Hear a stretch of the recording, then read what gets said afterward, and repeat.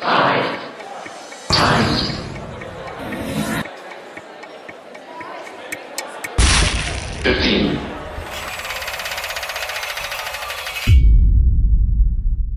thanks everyone for joining us. I was actually having to brush up on Gillian's job title. She is, of course, a colleague of mine at the Financial Times, but I realized I didn't know what her latest job title was because, as far as we're concerned, she's just a legend. She's just Gillian. I mean, you don't need a job title. She's just this remarkable presence at the Financial Times who tries to keep us all on the straight and narrow and help us think more clearly about the world, which is, of course, what her wonderful book, Anthrovision, is all about.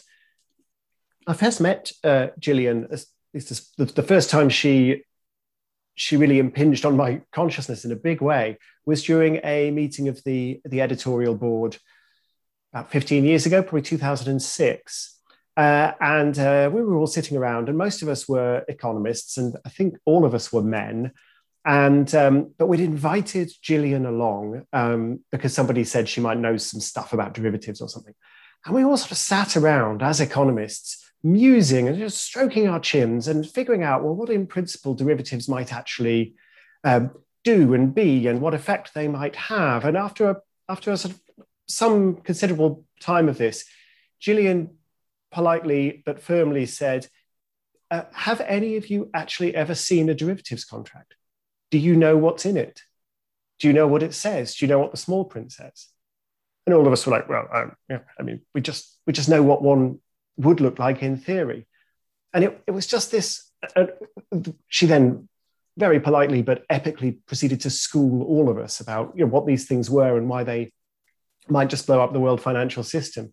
But it's this sort of actually looking at the world and noticing what's going on that Gillian is so good at, and that you too can become good at if you read her book, because that, I think, that process of paying close attention is really what Anthrovision is all about. And you are in for, I think, a treat over the next 55 minutes or so. So, Gillian, thank you so much for coming to play and tell us about your ideas. And the first thing I wanted to ask you about is actually chocolate bars. So early on in the book, as you know, there's a wonderful story about Kit Kats. And it was so interesting and so engaging. The moment I read it, I went and told all my children about it. And it's not just because it's about chocolate. There's much more than that. And they lapped it all up. One of them wanted to write an essay about it. My 9-year-old son clearly just absorbed all of it.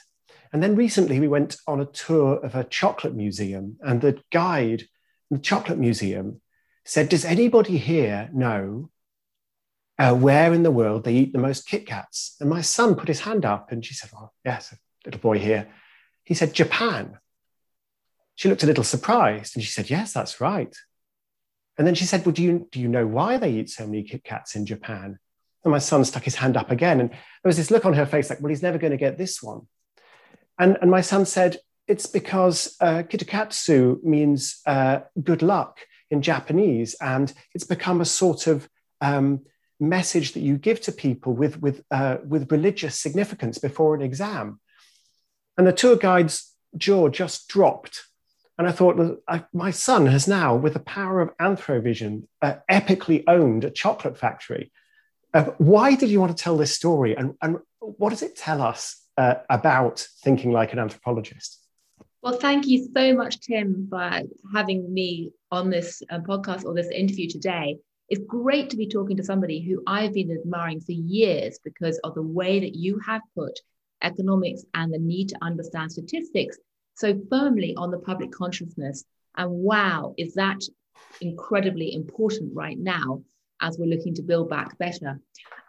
Basically, what I do in anthropology is in many ways complementary to what you do with numbers, in that I look at the world bottom up.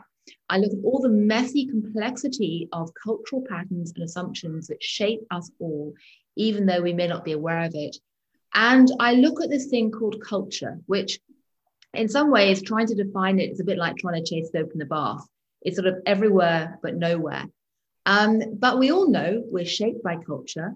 We all know that there are cultural differences. They don't exist as boxes. They exist as a spectrum of cultural difference. And we all know that they can shift over time. And the reason why the Kit Kat story I find so illuminating, apart from the fact that if you write about chocolate, everyone wants to read that, even kids, is because it shows two or three things. Firstly, the obvious point that the world is a glorious kaleidoscope of different cultures. And we can never, ever make the mistake of assuming that the way we think or react to things is identical to everyone else, even when that thing in question is something which seems universal like chocolate, but isn't. Secondly, the story shows that actually cultures aren't fixed in stone, they change in time, and they can often change in some really surprising ways. And that is such a liberating, exciting concept to think about, particularly, again, as we try and think, build back better. We may be influenced by what we've inherited, but we're not prisoners to it if we choose to actively rethink culture, which leads to my third point, which is that actually one of the reasons it really pays to look at other cultures and to think about culture is that we can learn and get great ideas from each other, even in some unlikely places. So the point about the Kit Kat story is that Kit Kat comes from a company created by a Victorian Quaker in Yorkshire in the late 19th century, totally British until about 1990, in the sense that Rowntree and the company launched Kit Kat as a British business post-World War II, have a break, have a Kit Kat, and it was originally sold around the world as a British export. And then around the turn of the century, some managers in Japan at Nestle, which have bought Rowntree, noticed that sales were exploding in the southern island of Kyushu because, as your son so diligently learned, the word kitogatsu in Japanese means good luck or go for it, or we shall overcome. And so teenagers have started a kind of fashion for giving each other Kit Kats during exams as a good luck symbol. And in Japanese Shinto tradition, there is a very strong practice of using good luck charms blessed by a priest at a temple for moments of stress. And what actually happened in Japan was that the Nestle managers noticed this wrinkle. They played into it. They really built on it in their media and marketing campaigns and tried to actually use it and develop it and celebrate this kind of cultural innovation, if you like. And within a few short years, Kit Kat had become the second most popular good luck quasi-religious token in Japan for exams, second only to an actual token blessed by a priest. And 50% of Japanese teenagers were taking it into exams with them as a good luck charm. And then out of that came this incredible wave of innovation in Japan, where they took the brown chocolate Kit Kat, turned it every color of the rainbow, gave it flavors like wasabi, or purple sweet potato, or Hokkaido cheese flavor, and then turned it into a kind of local what they call an omiyage, a souvenir of Japan. So it went from being an English cultural icon to a Japanese cultural icon, and then was exported back into England.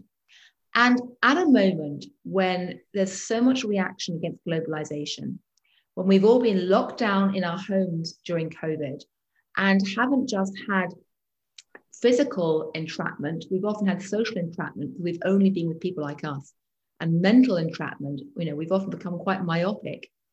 I think now is the time to stand up and say there is value to celebrating cultural difference. There is value to colliding with the unexpected, and there's tremendous value to trying to recognize that diversity can often be such an amazing source of innovation that benefits us all. Absolutely, because this is, as you say, an English invention, and it has this Japanese spin on it. So it's not as simple as just saying, oh, it's kind of globalization, and neither is it as simple as saying, well, local culture is local culture, and that's all there is to it. It's this mixing of the two together.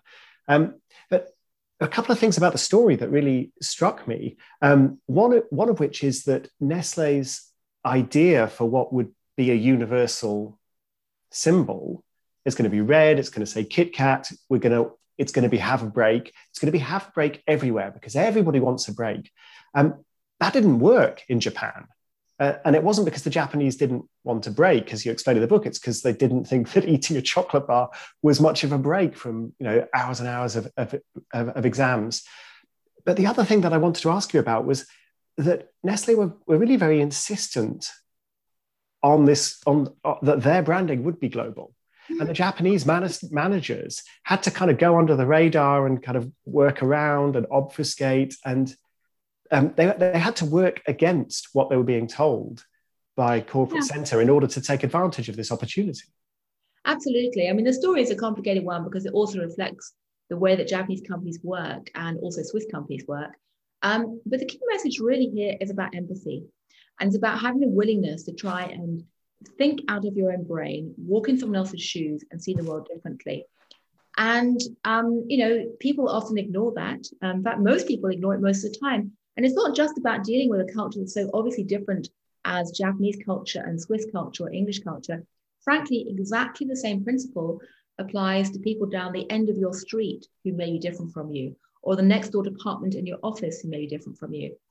And if you don't do it, you can end up with terrible mistakes. I mean, the counterpoint to Nestle, two tiny stories. One, Merrill Lynch went into Japan a few years ago and did a consumer survey to work out whether people recognized its famous bull logo. And it was thrilled to see there was really high recognition amongst Japanese consumers. They thought, great, we have a great place to start basically building a business in Japan, until they realized that the bull logo for Japanese basically was equated with Korean barbecue, not with finance. And that was why it was recognized. Another story, which may be apocryphal, but is often told inside marketing courses, is that Gerber, which is a company that Nestle also built, makes baby food, American, went to Africa and sold baby food tins with pictures of babies on the outside, which is totally, totally normal and common sense for American and European consumers. And then someone pointed out that actually in that part of Africa, there's a tradition of having the pictures of the contents on the tin, not the intended consumer. So putting a picture of a baby on a tin is not what you want to do if you're trying to tell people that you're not engaged in actually eating babies rather than trying to feed them. So that's examples of, cultural difference going wrong because people haven't tried to walk in other people's shoes. But, the Kit Kat story is an example of going well. But the other crucial point I want to stress about this is that the story of how Nestle took Kit Kat and completely transformed it is not something that any big data set could possibly have predicted or picked up on. If you were to track the data points of all the ways that people are eating chocolate, you would not have predicted it was going to become a prayer token. And in the same way, if you had the most brilliant AI program in the world, you probably couldn't have predicted it either or played into it either. So one of the messages of the book is that things like big data and statistics and economic models are brilliant. I totally celebrate what they can do.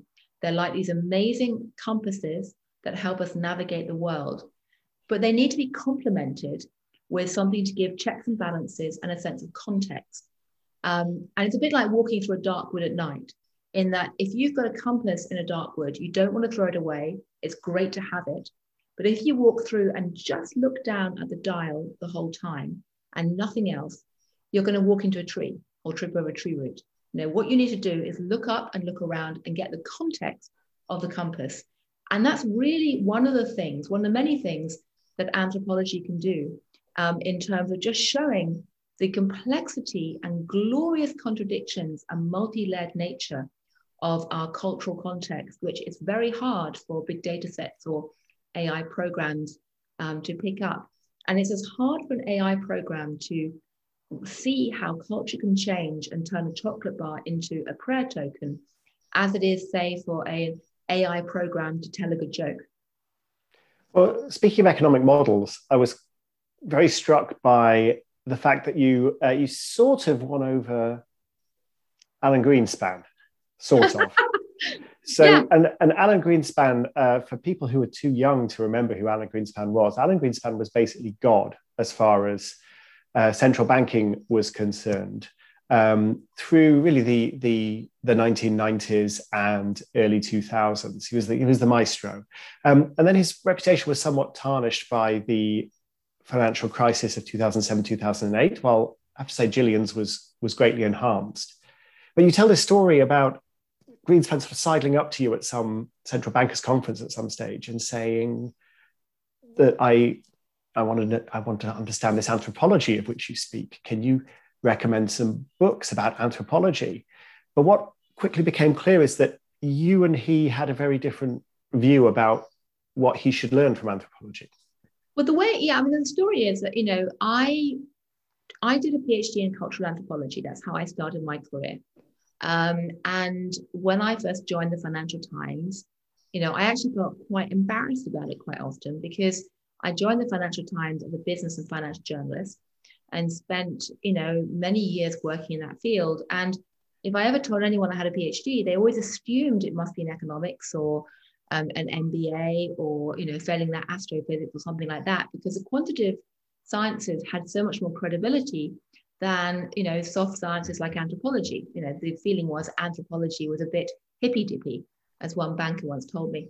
And, certainly in the run-up to 2008 crisis, I felt very strongly, both a bit wary of telling people about this past, but also felt there was something really going wrong at the very heart of finance, because people were believing their own cooking, or they were eating, they believed their own Kool-Aid, if you like, which is that they had developed this idea that all this financial innovation had occurred, which was going to make the world a lot safer, and that it was basically foolproof, because there was this theory of financial markets which went basically, well, if any excesses or dislocations happen, the market's pricing everything perfectly, it's spreading risk across the system, so it will self-correct. And it's a bit like a sort of self-cleaning oven or a self-correcting machine. If something goes wrong in one corner, it will restabilize, rebalance itself, and it will all be fine. And Alan Greenspan seemed to be really someone who epitomized this idea that you don't have to interfere in markets, you don't have to interfere in the financial system, let it run. If it goes crazy for a bit, it will self-correct very quickly, so don't worry about it. It's all about free market forces. And he also really loved models and kept waving these models around. And he sort of symbolized for me what I kind of disagreed with about economics and finance and why I thought the system was going wrong. And then the financial crisis happens. And, one of the really telling moments in the aftermath of that was that Alan Greenspan gets hauled up in front of Congress and admits in front of Congress that although he's been viewed as the maestro, which is the title of a book, although he was like God in the financial markets, he says there was a flaw in my thinking. And he didn't really explain what he meant at the time. And he subsequently explained that he realized that in all of his visions of economics and wonderful economic models, he hadn't realized that human incentives, if you like, human culture, had a nasty habit of making finance and bankers not behave as rationally as the models implied. Anyway, a few years later, I bumped into him, and he and I had met several years earlier and talked about anthropology, and he was quite dismissive. And then we met, and he actually takes me down a path at a conference and said, I want to read some books about anthropology. I want to understand it. And I thought, wow, I was really impressed. And I'm still impressed, because one thing about Greenspan is that he does have an ability to try to challenge their views and to rethink them, which is quite rare, actually, in public life, particularly someone that senior. And he's often done that. When he said there was a flaw in my thinking, he was scorned by a lot of people about that. But I thought it was very admirable, because he was actually saying something in my thought process went wrong. The problem was, though, that he thought that studying culture was what most people think, and most people think anthropology is about, which is studying weird other people. So, anthropology started off as an effort to try and look at people in far-flung corners of, Micronesia or the Amazon or Africa. And it was seen as the study of the exotic, the other. And frankly, for some people, I dare say in Nestle, to go back to the last example, looking at Japan and how they've changed the meaning of Kit Kat might also seem a bit exotic. But actually, that is wrong. Because part of what anthropology does is to study non-Western people who seem different from yourself, or, anybody who seems different from yourself, depending on whether you come from the West or not. The other half of what anthropology does, though, is that you flip the lens and look back at yourself with an outside pair of eyes. And you realize that everybody looks exotic to someone else. And actually, what bankers do looks pretty weird and exotic to people who are non-bankers sometimes. And so, in a way, the idea of studying culture cuts both ways. You try to make the strange familiar, and the familiar look strange. And Greenspan, like many people, was all about trying to make the strange look familiar. He wanted to understand why Greece was behaving, in his view, so weirdly, so strangely from what he thought was normal. He didn't seem quite so keen to actually fit the lens and try and understand what central bankers were doing and how their culture might be strange too. So one of the ways in which anthropologists do this, which you describe, is something called thick description, which I found very intriguing. And loads of really fun and thought-provoking examples in the book, which everyone should get the book. But one example that really sort of sprung out at me was this idea, was this collaborative process to try and build a car at General Motors. And the problem was, it turns out that what a meeting means in Rüsselsheim, where engineers from Opel were based, is different from what a meeting means in Detroit, where engineers from General Motors, the parent company, were based. So talk us through what a meeting can mean to different cultures and why that was causing a problem here. Well, thank you. Well, this is a point which is so incredibly relevant to anyone who's going back to the office in the coming weeks. And you need to think about this because the story I tell in the book is General Motors gets 3 teams together to try and build a joint car. One from Tennessee, one from Detroit, one from Rüsselsheim in Germany. And it goes horribly badly wrong. And they spend a year arguing with the engineers. And they keep thinking it's because either the science is causing a fight, or for a while they think it's because of German-US interethnic clashes. And then they realize that actually all 3 branches of General Motors, had subtly different cultures in terms of how they operate. And this wasn't actually, General Motors took the very innovative step of keeping an anthropologist actually on its staff who did this kind of research inside the company. But all 3 areas have different cultures. And most importantly of all, although they kept calling meetings to try and fix the problems, the meetings were making things worse because all 3 groups had different inbuilt and unstated assumptions about what a meeting was. And meeting is like a chocolate bar. We toss it around everywhere. We all think we know what a meeting is. But the reality is it can actually mean different things to different people. Sometimes a meeting is seen as somewhere where you just basically rubber stamp a decision. Sometimes it's somewhere where you actually build consensus to make a decision. Sometimes it's somewhere where the leader says this is going to happen. Sometimes it's a place where everyone shares ideas and fights out issues in a very sort of, long-winded way. Some people in office cultures actually consider being in a meeting as work and consider it to be work. And some people actually think that a meeting isn't actually really work at all. You do the work and then you have a meeting and rubber stamp something or agree something. And none of those approaches are necessarily wrong.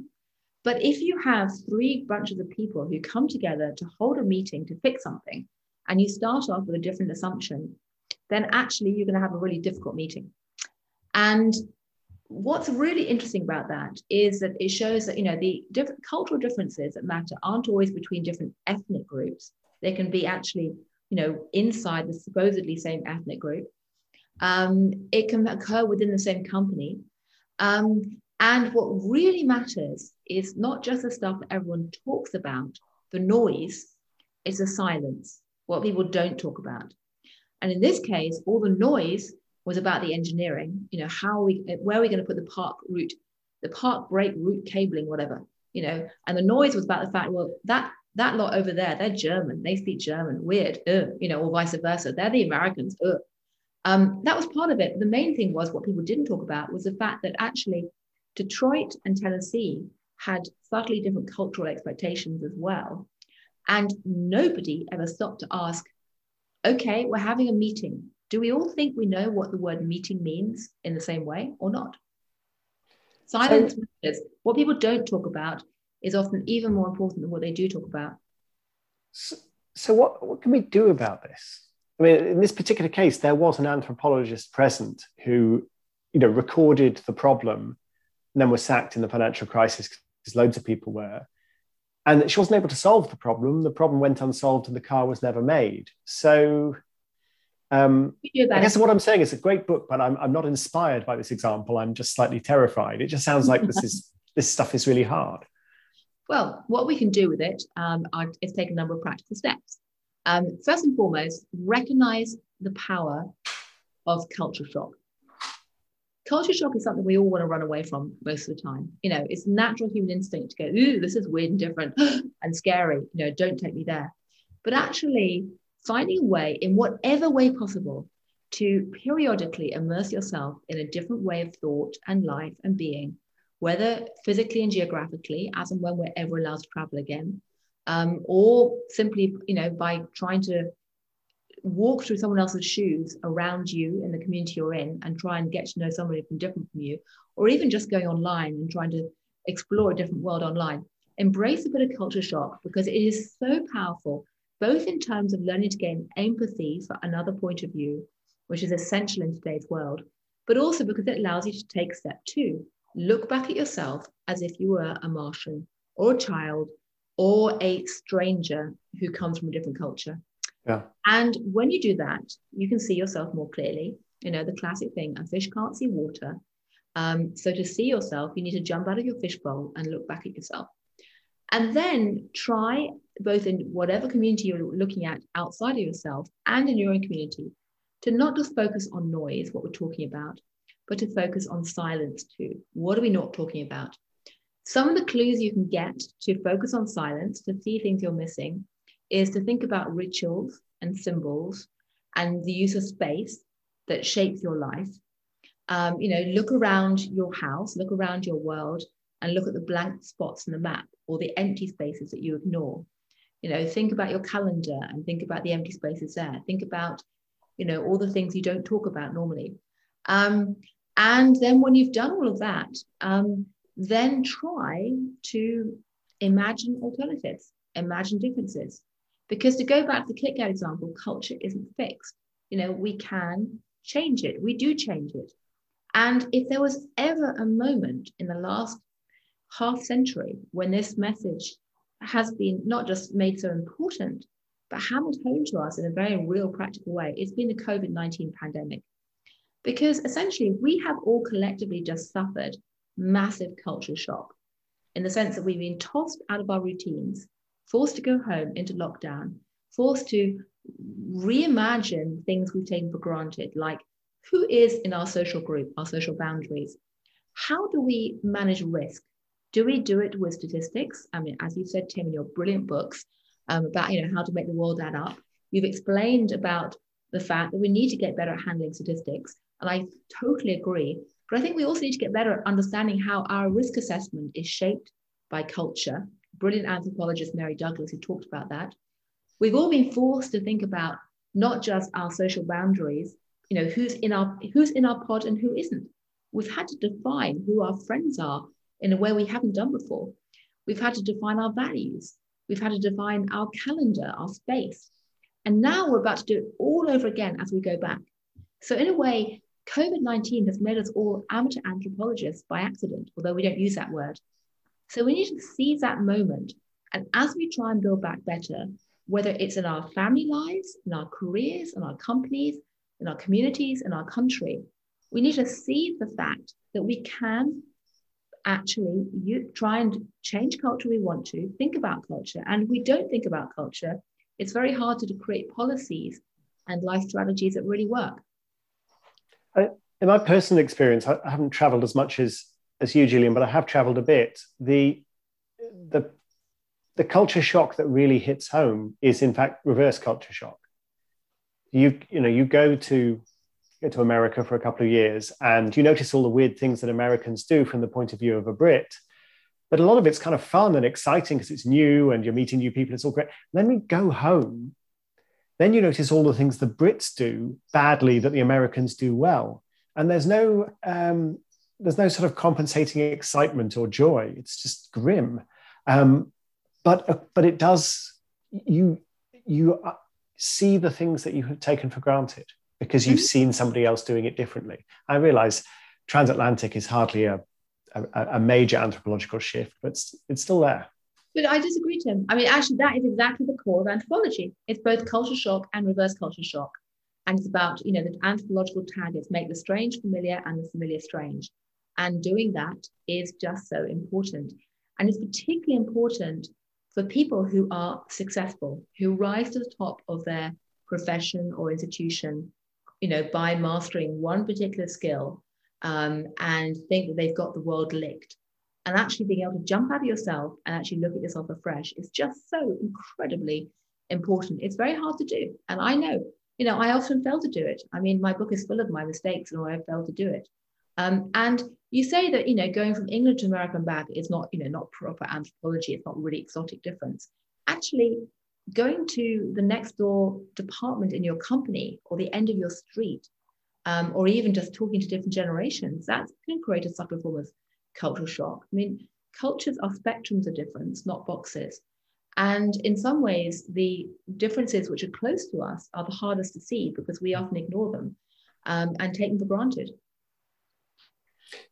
Can I encourage people to drop some questions for us into the Q&A?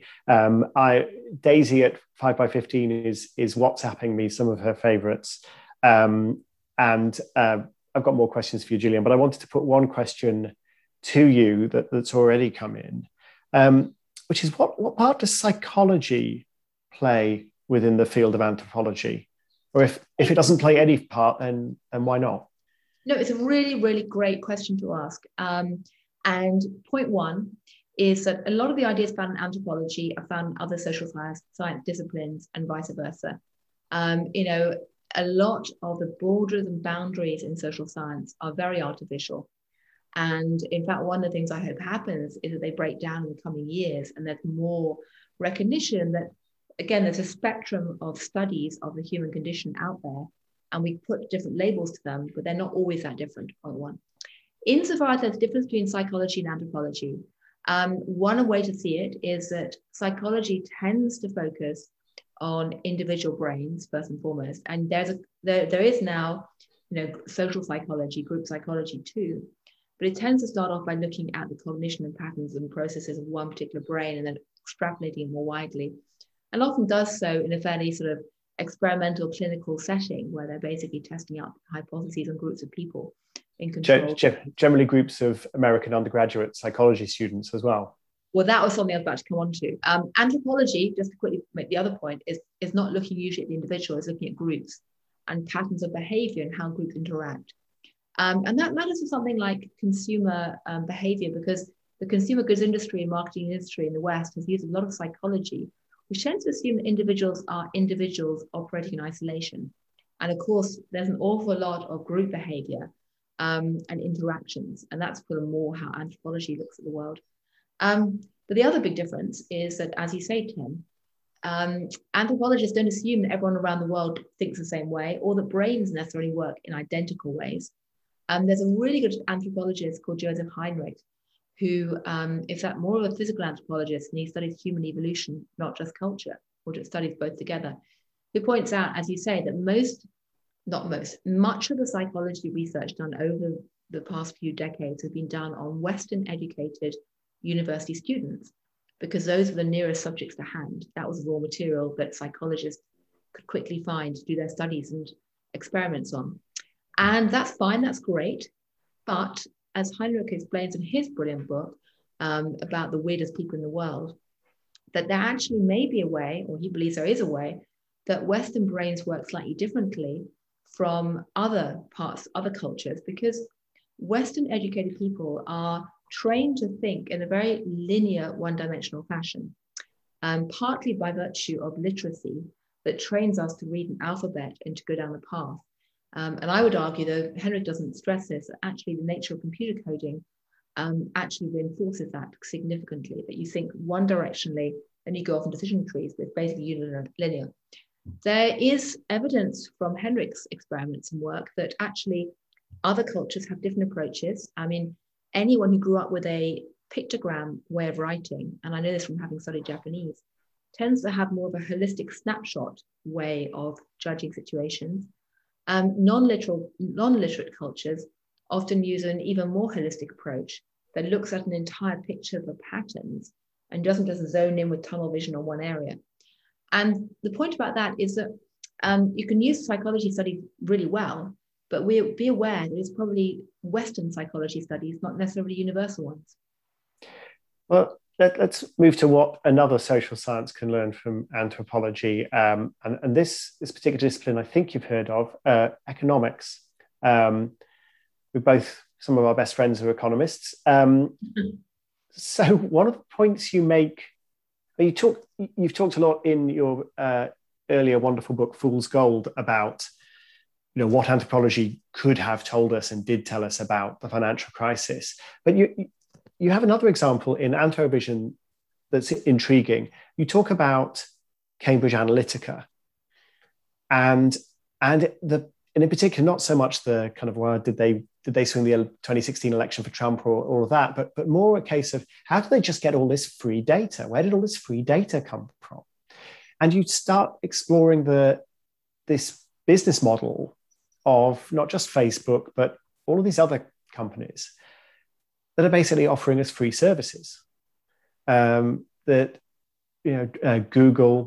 Facebook, Twitter, it's all free. And you argue that the best way to think about that is as barter, or a very useful way to think about that is as barter. I'm not sure I agree, but just try and convince me and convince us that barter is a useful model for thinking about what's going on here. Well, I'd love to know why you don't agree, Tim, because I'm really keen to debate this. I mean, I think there are three areas where anthropology can be particularly useful for economics. One is recognizing that rational man isn't necessarily quite rational as economists expect, because they don't exist in isolation with perfect information. They're shaped by cultural patterns. Secondly, by recognizing that economic models need to focus on things they used to consider as externalities outside the model, like the environment. And then thirdly, by recognizing that if you want to understand a political economy, you need to look at exchanges, and money is not the only way to organize exchanges out there. And what fascinates me about Cambridge Analytica is I think this is the classic example where there's been the noise dominating debate. And the noise was about really important issues like privacy, political scandal, abuse of political manipulation techniques, et cetera, So, important noise. The silence, which got almost no attention, was around this idea of free. And when the Cambridge Analytica scandal broke, there were a lot of discussions saying, this is outrageous. They've stolen people's data. They've got it for free. They've been abusing people. And that was sort of half true. But what people were ignoring was actually the way that Cambridge Analytica got most of its data, like every single data company out there today, which have not been involved in scandals, really was actually not so much through stealing data or taking something for free, but by a two-way swap. And by that, I mean that consumers were essentially getting free services in exchange for giving up data. And they may not have understood that was what's going on, and I'll talk about that in a minute, but that was basically the exchange that was happening. And the only reason why people use the word free, which is a kind of negative, the absence of money, was because there isn't really a word that grown-up economists and policymakers and techies can turn to in English to describe this. You could call it a swap, but that sounds like a financial swap. However, there is a word in anthropology, which is barter. And barter is fascinating because economists like Adam Smith assume that barter was something that only primitive primeval people had. You think of cavemen swapping, berries for meat kind of thing. And Adam Smith assumed that when societies got more complex, they would grow up and invent money, and then grow up more and invent credit. But there's a really brilliant anthropologist called David Graeber, who sadly died last year, who argued that actually that evolutionary mindset is upside down, because the evidence is that actually communities, small communities, however so-called primitive or ancient or whatever, by the way, there are no primitive cultures, but I'm just using that in quotation marks to talk about how people describe this. But all communities have some element of social credit, i.e., debts to each other socially, which bind them together. And they often have barter too, in the sense that things are being swapped back and forth. And out of that subsequently comes money to express those exchanges. But barter, it doesn't disappear when money comes up always. And what's happened in Silicon Valley is, I would argue, that barter has exploded in scale. It drives so much of the social media tech world, this swap of data for services. And the reason I think we need to start talking about barter is because it is the only way I can think of actually making it clear to consumers and policymakers that this two-way swap is happening on a massive scale. They need to put it into their understandings of how the economy works, because it gets ignored. They need to think about what it means for antitrust, because in America, up until now, the antitrust measures used by regulators have judged whether monopolies existed on the basis of consumer prices, which doesn't work when you don't have money involved.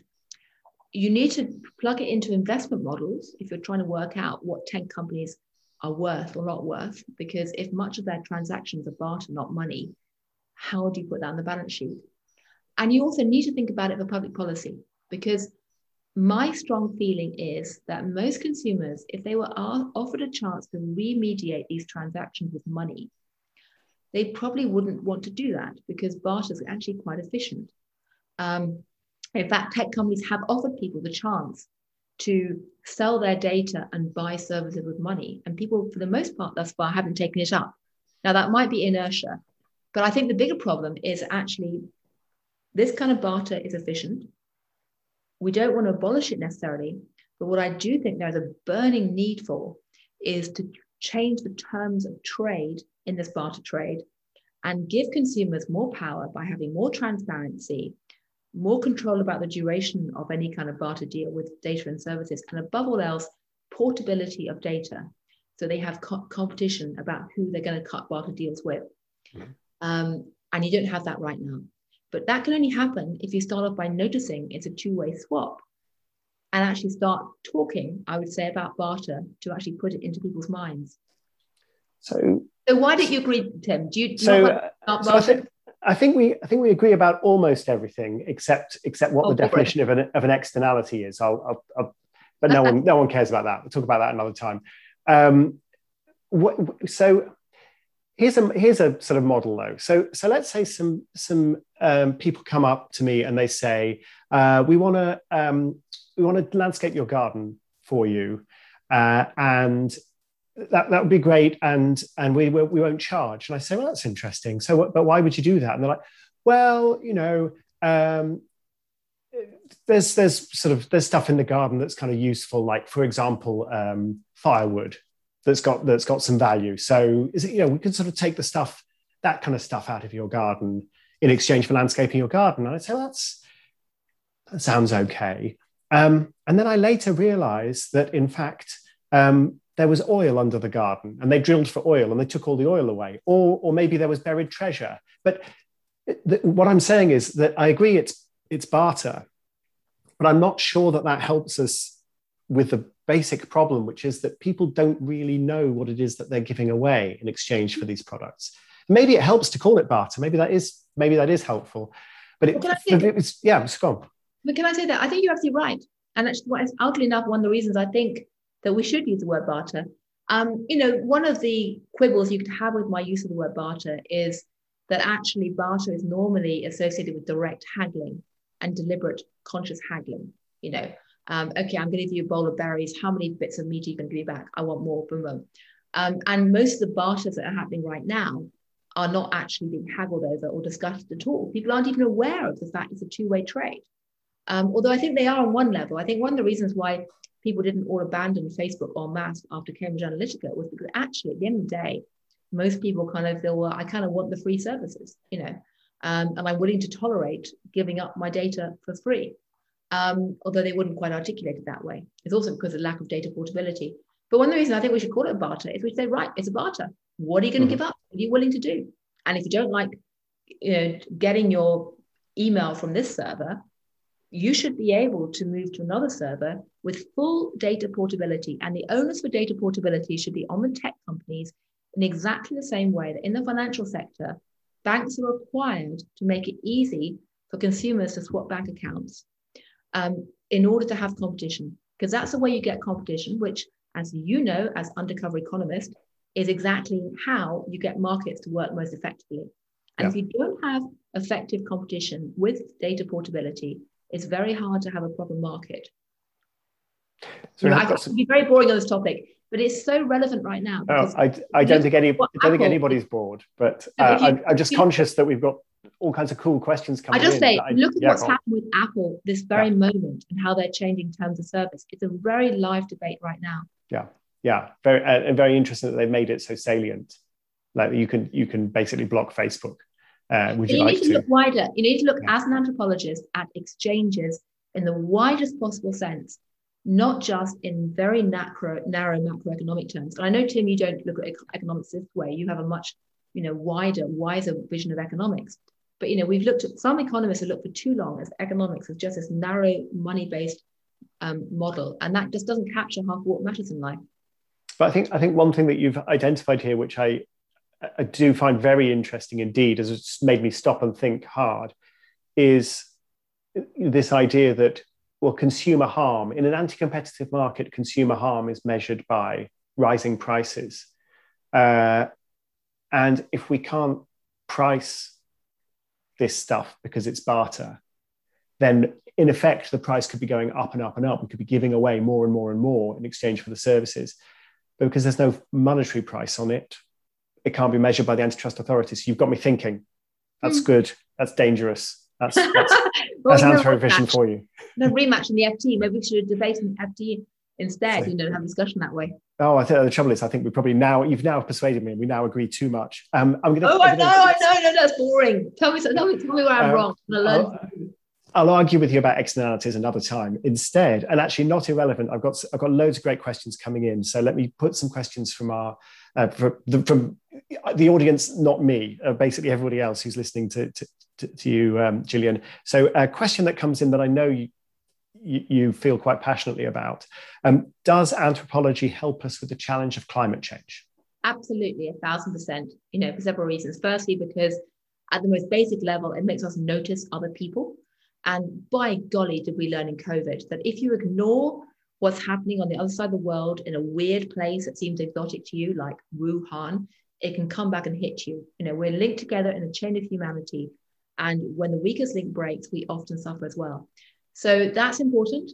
It's important to talk about ways of actually getting the message around climate change to be communicated to a wider public. And that often requires thinking about cultural patterns and psychology. But it also matters for the most basic reason of all, which is that, if you construct, I can actually talk about externalities here, and you can educate me while I'm wrong.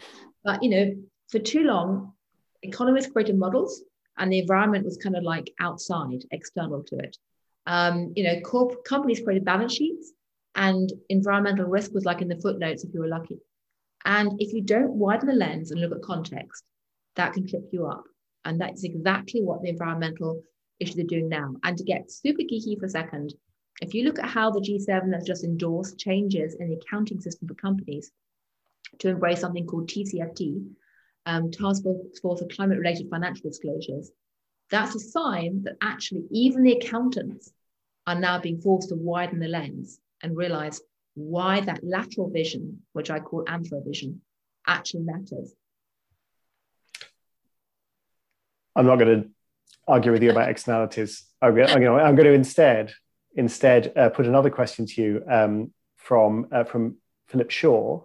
Our other questioners have been anonymous, which is fine. And Philip points out that there's a tension, I'm sure you would recognize, between commissioning some deep ethnographic study of what's going on in a business or in a culture versus just getting rapid answers that chief executives need to make decisions fast. So what do we do about that tension? It's a big problem because, a lot of anthropologists are purists and say it's not anthropology unless you live somewhere for a year and a half, which you can't do in most policy and corporate contexts. So I'd ask a 3-point plan. 1, if you're looking at a problem, try and see if there's been any academic anthropology done on it already that you can actually use to inform your thoughts. in kind of the slow anthropology, then maybe. It's often not that easy to digest, but have a look. Two, if, you know, anthropologists need to recognize that sometimes there is merit and value about doing short studies. It's often called ethnography if it's short in that way. And those can be very useful. They're not as good as academic studies, but they can often offer some really interesting insights. And then three, I would plea with anyone who comes from a social science or anthropology background to be willing to make some compromises to get some of the thoughts into the public debate. Because, you know, if you look at something like psychology and Danny Kahneman, who's got a brilliant book out right now called Noise, you know, the kind of ideas he's popularizing don't necessarily reflect the deep, thoughtful work that's done by academics in psychology, but they are still very useful and can be embraced by many people in contexts that really are important. So I think that's, in a way, some of the things I hope one day will happen with anthropology, that some of these ideas can be absorbed in public debate. And this fundamental, simple idea of that, you know, an anthropologist called Genevieve Bell went around Intel in Silicon Valley trying to communicate. Just because it's your worldview, it's not everybody's. That fundamental, simple precept, which is a core of anthropology, can absolutely be absorbed in any business and institutional and community context with great value. We've got another question here from Erica. Erica asks, if silences are the most important thing to focus on, what are we not talking about with Build Back Better? Many, many things, and I won't give a whole long lecture about this. One thing we're not talking about is debt, and the fact that that keeps growing and growing and growing across the Western world right now. And eventually, you know, one of several things is going to happen: either raging inflation, we could theoretically grow our way out of it. I don't think we possibly can. Or there has to be some kind of renegotiation of terms, some kind of default, or something called financial repression. But that's one of the things that, by way of example, that we're just not talking about right now at all. And I'm not saying it's necessarily the wrong decision to grow debt, but it has implications that need to be publicly recognized, not just swept under the carpet. You sound like an economist. Have you been hanging out with economists too much? Yeah, exactly. Well, I do work for the Financial Times. That's one example. There's loads more. I mean, you know, I think AI, what's happening in the development of AI, fascinating. There's, you know, the big decisions in AI have been outsourced to a tiny coterie of people, the geeks in the corner that we're all ignoring, in the same way we ignored the financial market geeks before 2008. And that, you know, is something very important. Or if you want a really timely issue right now, and by the way, in the debt category, I'll add pensions and the fact that pension systems are unsustainable. If you want a really timely example, I would say antibiotic resistance. Huge issue. We hardly ever talk about it. Really, really, really important. Yeah. A lot of questions have come in that I want to sort of try and hopefully not do too much violence to them, but sort of crunch them all together. So many questions have come in, which is that how can anthropology be used to persuade these idiots to not be idiots? How can anthropology be used to convince people to believe such and such a thing? There's sort of a strain of thought in the questions that suggests anthropology can be used as basically a way to convince people to do things or to think in a different way. Just to impose your worldview on everyone else's. It's a two-way street. The first step towards trying to, if you like, convince someone else of your ideas or persuade them to you is actually to open your mind to listening to their ideas and make it a two-way exchange. And I guess what I'm really making for is a plea for empathy. And empathy in two ways. Firstly, we live in a world where for far too long, educated people who have control of language, like myself, who are elite, you know, and for better or worse, that's how most people describe me, even though I don't feel that way half the time myself, but that's how many other people describe me. You know, we elites have been really bad at trying to understand other people and incredibly arrogant. And that applies to the media, it applies to politicians, it applies to most of the great talking heads, you know, and that's how you end up with things like Brexit, which, by the way, I got wrong. I assumed lazily, ignoring the first lesson of anthropology, that, you know, because I thought Brexit was a bad idea, everyone else did. You know, boy, was that a wake-up call. And on the back of that, I then went back to America and thought, I'm not going to repeat the mistake with Donald Trump. I'm going to spend several months listening and trying to listen to other points of view. And on the back of that, actually became convinced at quite an early stage, and I tell the story in my book, that actually Donald Trump stood a good chance of winning. But, we need to lose our arrogance. We need to get some empathy and listen to other people. And we need to recognize, our common humanity. And I can't say it strongly enough, our world is so polarized today in so many ways, and lockdown has made it worse because we've all been trapped in our small little spaces with myopia. And we were sold the illusion that internet and digital connections would unite us. And in fact, we've taken our tribalism in real life onto the internet, and it often gets worse.